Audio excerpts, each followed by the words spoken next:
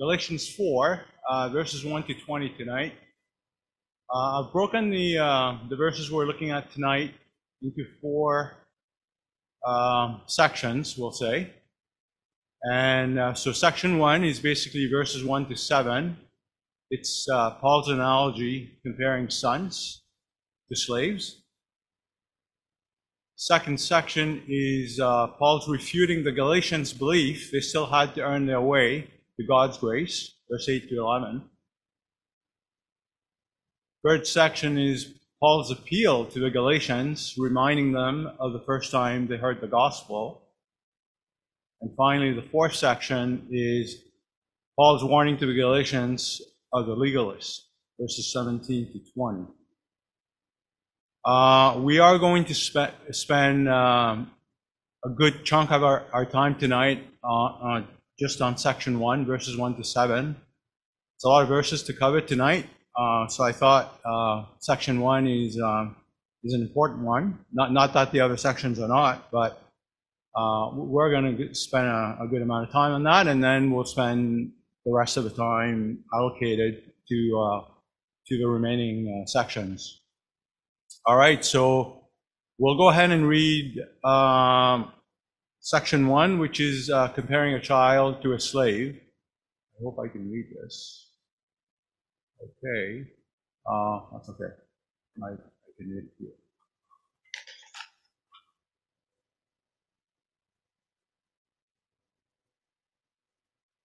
Yeah, so verses 1 to 7, it's in the New King James that I'm reading from. It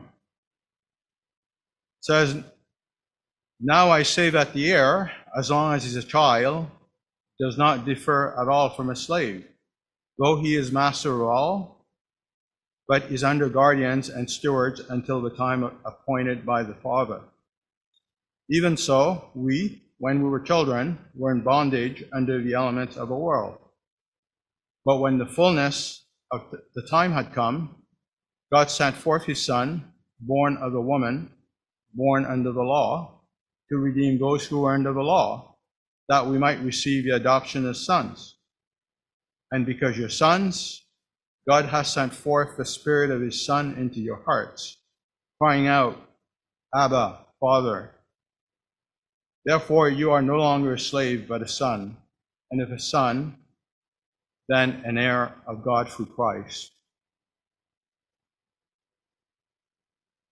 So, of course, just starting section 1. So the first two verses basically say, "Now I say that the heir, as long as he's a child, does not differ at all from a slave, though he is master of all, but is under guardians and stewards until the time appointed by the Father." So here Paul is using an analogy of a master to slave relationship that would have been familiar to his readers to explain what he means. In other words, comparing a child, an heir, to a slave to explain the message of being under God's grace versus the law. Paul used this analogy to make it relatable to the people he was speaking to. So imagine the contrast of saying, even though you are a child, someday to be master of all, you're really no different than the slave until you're freed from the guardian. To say the child, who is ultimately at the top of the ladder of the household, was the same as a slave who's at the bottom of the ladder of the household, was meant to get his reader's attention.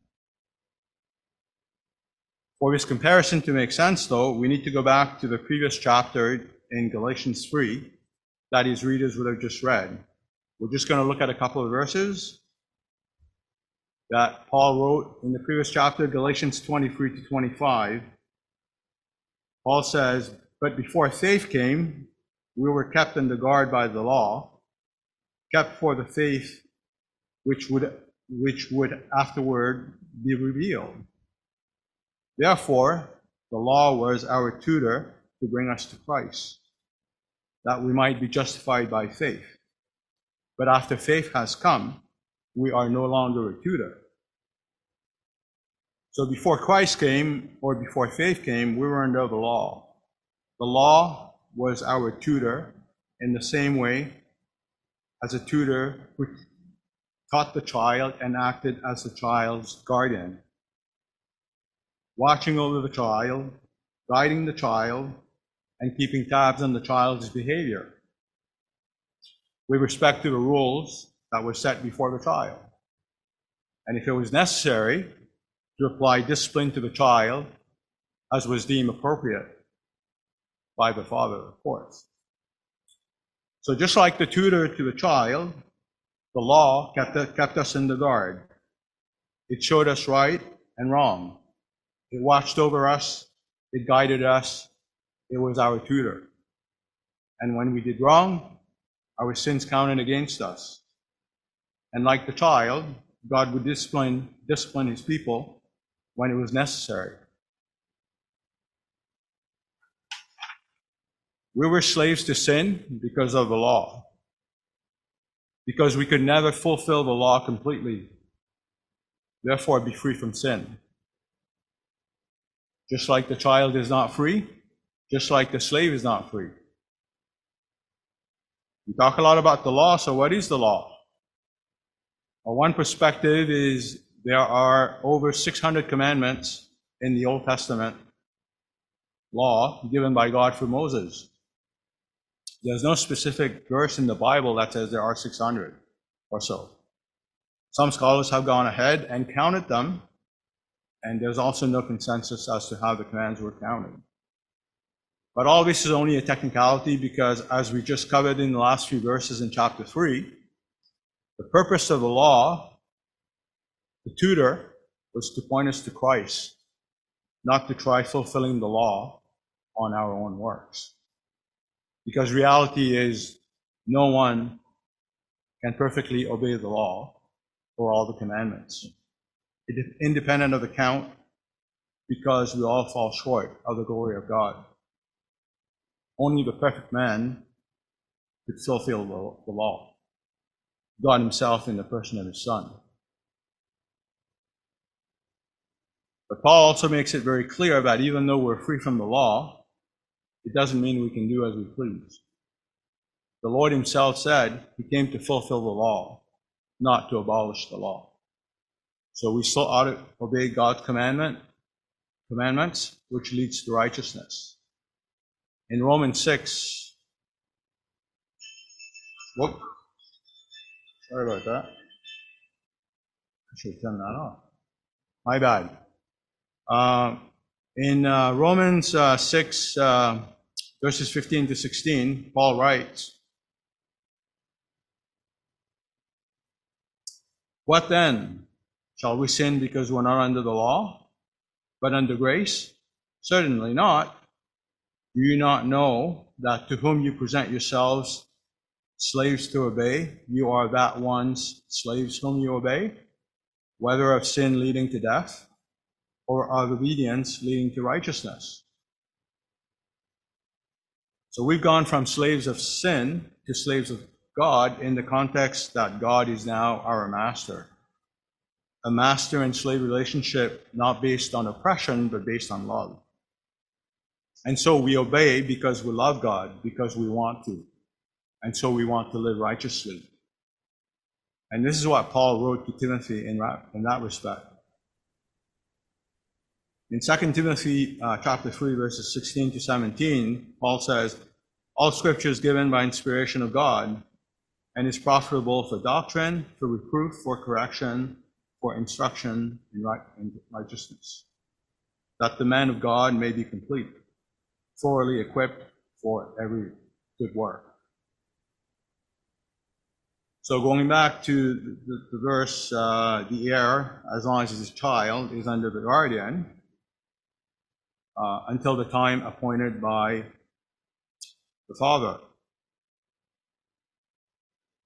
There was no specific age per se, but only when the father decided that the child was ready and he was an adult. So the child does not differ at all from a slave in the sense that even though he's master of all, he actually is not free and is under the authority of the guardian.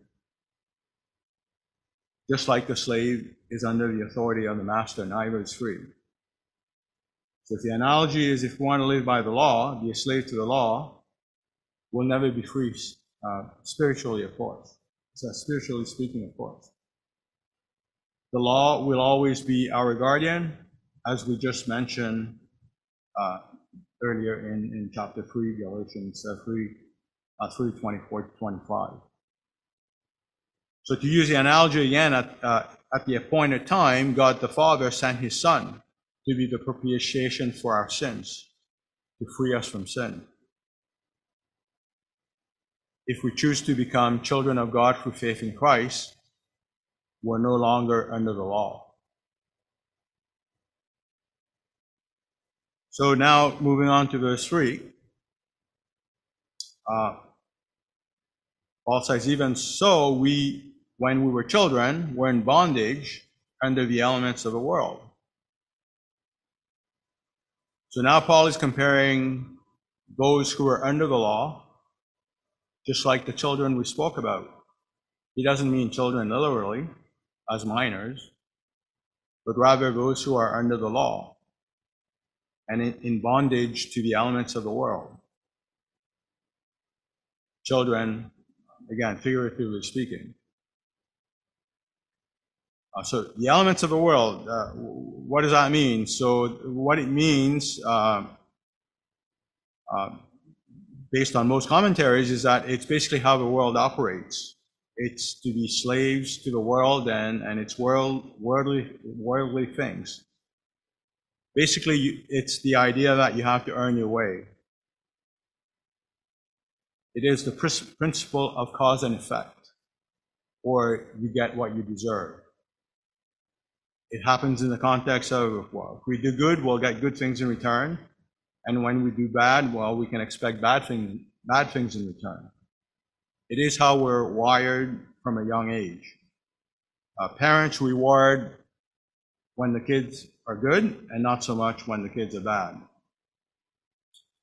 While there's truth to that, and in principle the way it's meant to be in its application in life, I mean, we do have to earn or work to get any sort of results. It's been that way. It's been that way since the beginning of the fall, which is all we've known. Adam was going to have to work after the fall, and so all his descendants got the same fate. Just to show where that's coming from, I don't have it up on the PowerPoint, but it's in Genesis 3:17. God said to Adam, verse 17 in chapter 3, then to Adam he said, because you have heeded the voice of your wife and have eaten from the tree of which I commanded you, saying, you shall not eat of it, cursed is the ground for your sake. In toil you shall eat of it all the days of your life. However, the elements of the world doesn't have a place when it comes to our faith in Christ and God's grace. We cannot earn our faith or God's grace because ultimately we're getting something we don't deserve in the first place.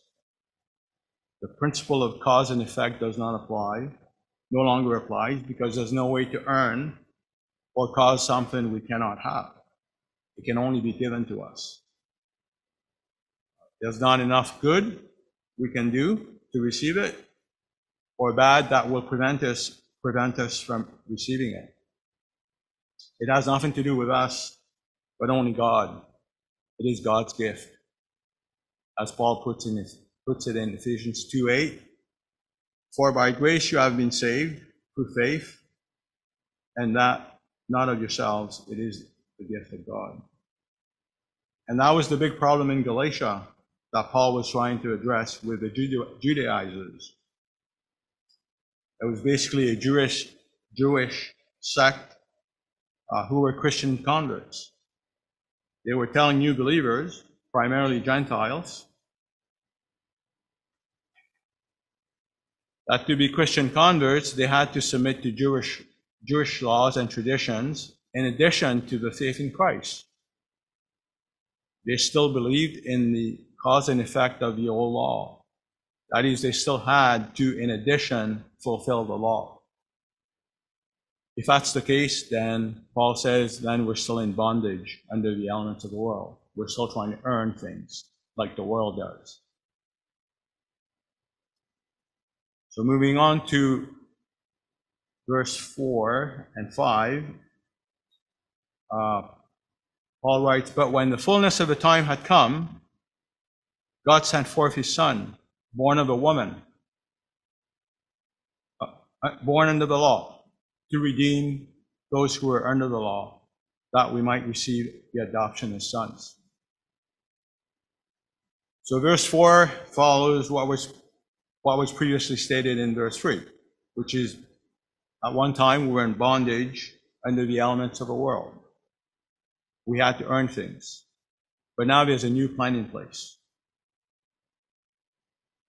But when the fullness of time had come, so this is the idea, was that when the time was perfect, God sent his Son.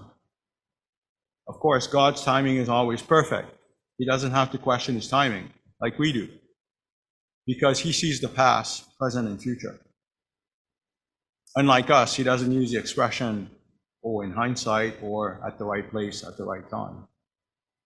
Because these statements that we make come from not knowing the future.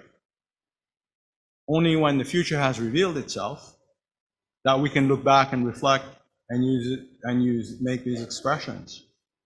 In hindsight, I wish I had made or not made this decision. I was at the right place at the right time only because the future outcome has turned out to be favorable. Ultimately, only God knows why his timing is perfect. We don't really know. We can think why and maybe suggest a few possibilities. I will suggest we can look at two prophecies why his timing was as such, and that would be one of his son's birth and one of his death. So first, his birth, which is in Micah chapter 5, verse 2, and it says, but you, Bethlehem, Ephrathah, though you are little among the thousands of Judah, yet out of you shall come forth to me the one to be ruler in Israel, whose goings are from of old, from everlasting.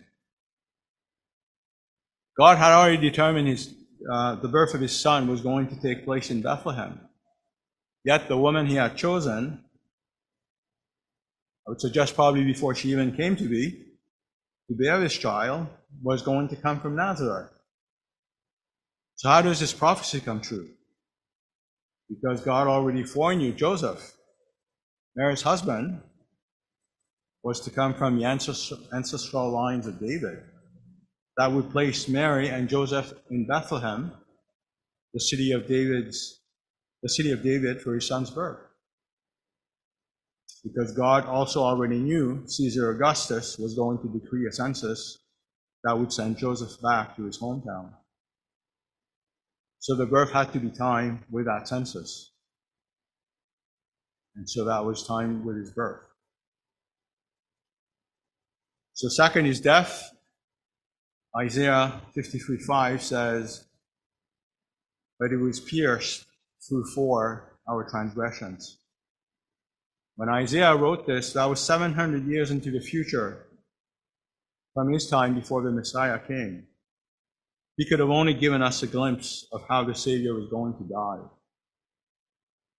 because God had already determined how his son was going to die, to be pierced through.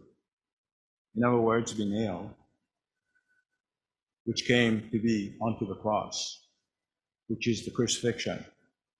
So his death had to be timed when the crucifixion became the means of execution.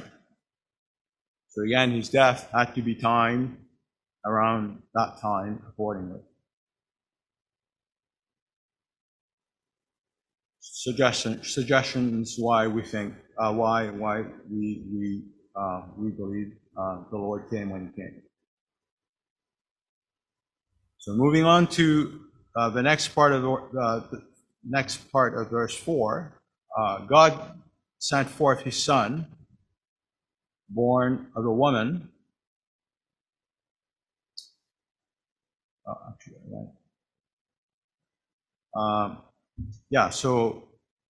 God sent forth his son born of a woman. It's an interesting observation by Paul. I mean, how would Jesus be born if not of a woman? It's kind of obvious. I read this verse many times, but this time it did beg the question, well, why does Paul state the obvious?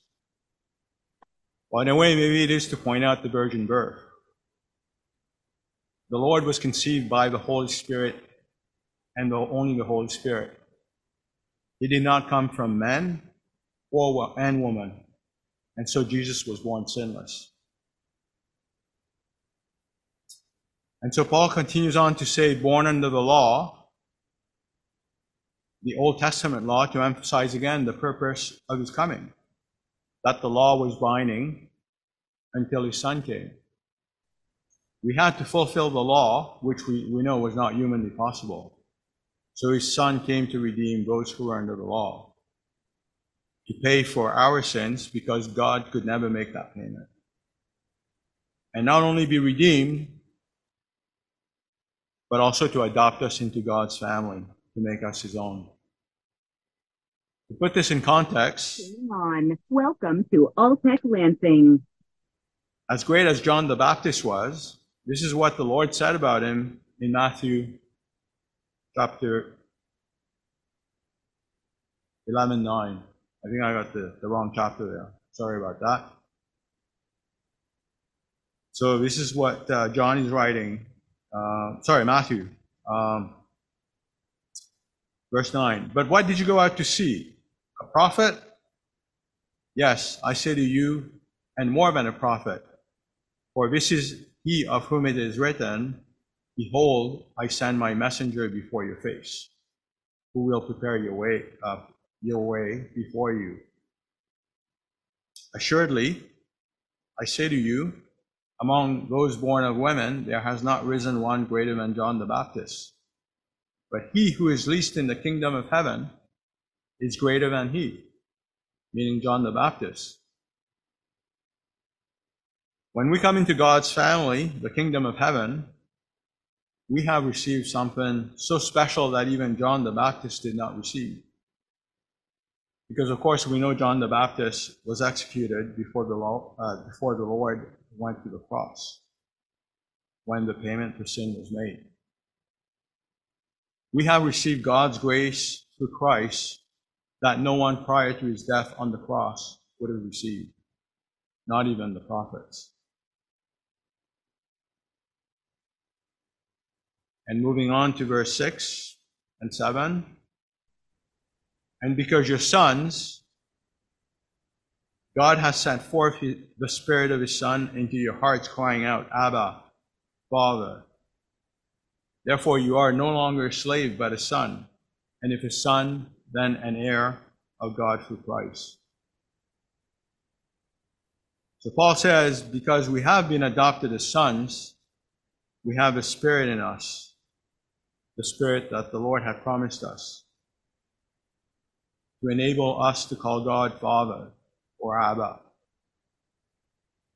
and much more, to live and walk by the Spirit that Paul will address later in the letter. To call God Father is significant because it's in the same manner that Jesus, God's Son, called out to God his Father. We relate to God the Father just like he did. Calling him Abba is personal. And because we've been adopted back in those days, and just like today, legally makes us family into which we were adopted in.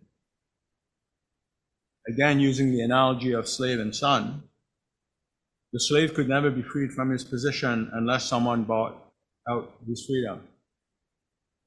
But Paul adds, not only was the slave bought out, but the slave was also adopted into the family. He has now become a son, an heir to the family.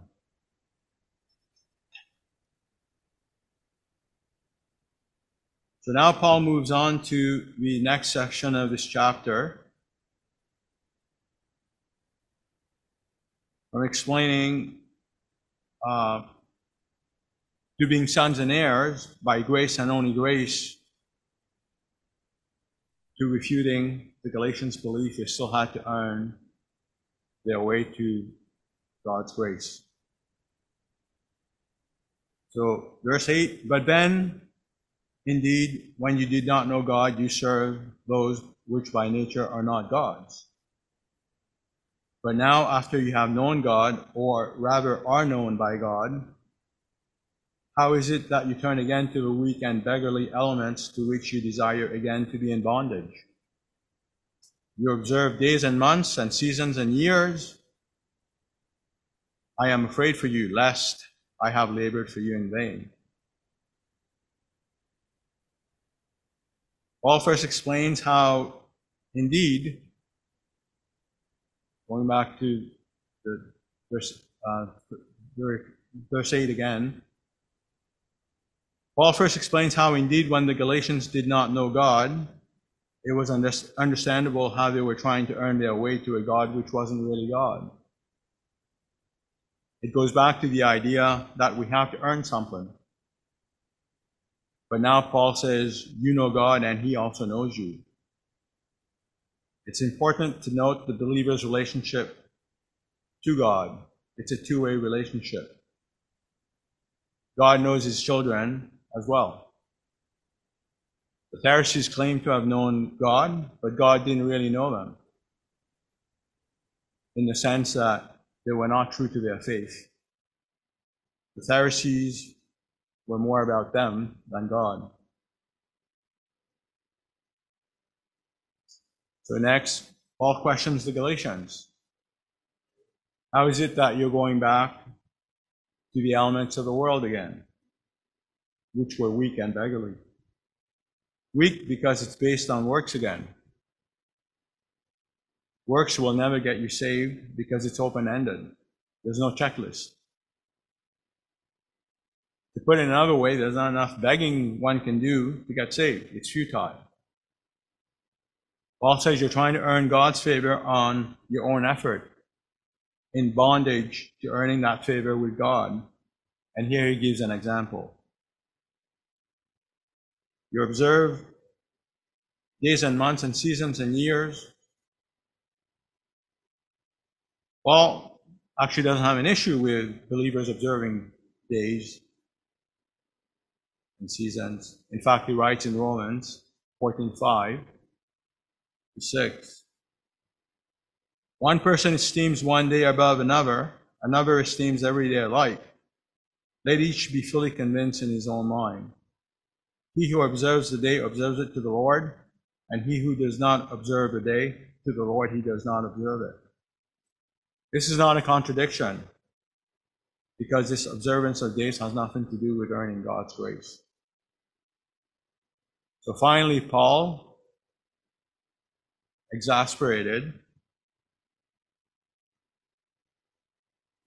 says he's afraid that all the work he's put in, here it's translated as in he gave it his all, means has amounted to nothing if the Galatians return to their way of trying to please God on their own efforts by living in bondage again. That God's grace through Christ was not enough. So moving on to the next section. So now Paul is appealing to the Galatians and reminding them of the first time they heard the gospel.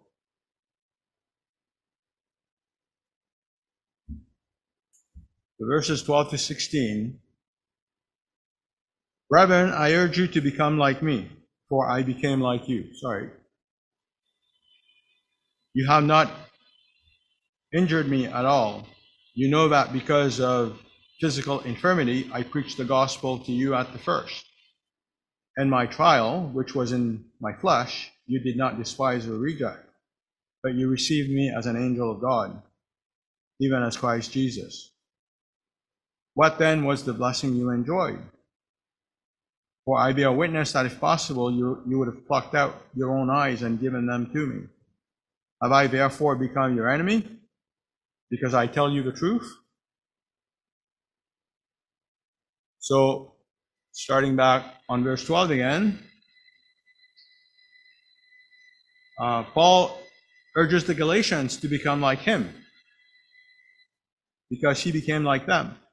Basically, to a Gentile, he became a Gentile, which means Paul, as devout as a Jew as he was, as legalist as he was, trying to make himself righteous in the law before God, even he gave it all up for Christ's sake. This is what Paul writes in Philippians chapter 3, starting partway through verse 4. He says, if anyone else thinks he's confident in the flesh, I have more reason. Circumcised the 8th day of the nation of Israel, of the tribe of Benjamin, a Hebrew of Hebrews, as to the law, a Pharisee, as to zeal, a persecutor of the church, as to the righteousness which is in the law, found blameless. But whatever things were gained to me, these things I have counted as loss because of Christ. And then moving on to the verse 13, Paul says, you know because of physical infirmity, I preached the gospel to you at the first. So Paul then recounts how the Galatians were so good to him when he first preached them the gospel. His physical infirmity had opened a door in that region for him to preach the gospel. And even though he was a burden to them because of his illness, they did not reject him. And so he rhetorically asked, what blessing was it that they enjoyed, if not having heard the gospel? So that was the blessing of hearing the gospel. Continuing on to verse 15, and this is where Paul says, for I bear you witness that if possible you have plucked out your own eyes and given them to me. Have I therefore become your enemy because I tell you the truth? It was such a blessing hearing the gospel that the Galatians would have plucked out their own eyes and given them to Paul. I would suggest figuratively speaking, because this is not how you go about giving someone sight anyway. It's interesting to see how Paul uses the example of plucking one's eyes, because we do recall that Paul did have some eyesight issues. So Paul was likely using a real-life example, suggesting giving up one's eyes was not completely out of the blue. And the point is this: it was the extent to which the Galatians were willing to go for having heard Paul's message. So Paul concludes rhetorically again, how can I be your enemy for telling you the same truth again? Paul is not the enemy. So finally, now we're on the last section of the tonight's study, which is a warning to the Galatians of the legalists. In verse 17 to 18, Paul says, they zealously court you. This is the legalists, but for no good. Yes, they want to exclude you, that you may be zealous for them. But it is good to be zealous in a good thing always, and not only when I'm present with you. Paul now goes back to the Judaizers or legalists and cautions the Galatians to be aware of their zeal with false affection and love, because it is for no good. And once these legalists have control over you, they will exclude you from everything else, so you would only be zealous for them. You're no longer free, but under their bondage. And Paul then reminds the Galatians it's good to be zealous, but only for the truth, and not only practice the truth when he is present, so not to be fooled by the false teachers.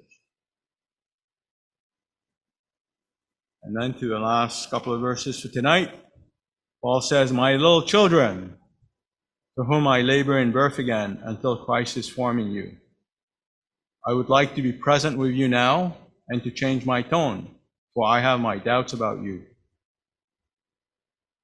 So, to conclude this section of the letter, Paul expresses how he feels like he's in labor again, bringing the Galatians back to their spiritual birth again until Christ is complete in them, until they understand it's only about Christ. And Paul is almost admitting he didn't succeed the first time because he has doubts about that first time he preached the gospel. So he wished he could be in person again to address the problem.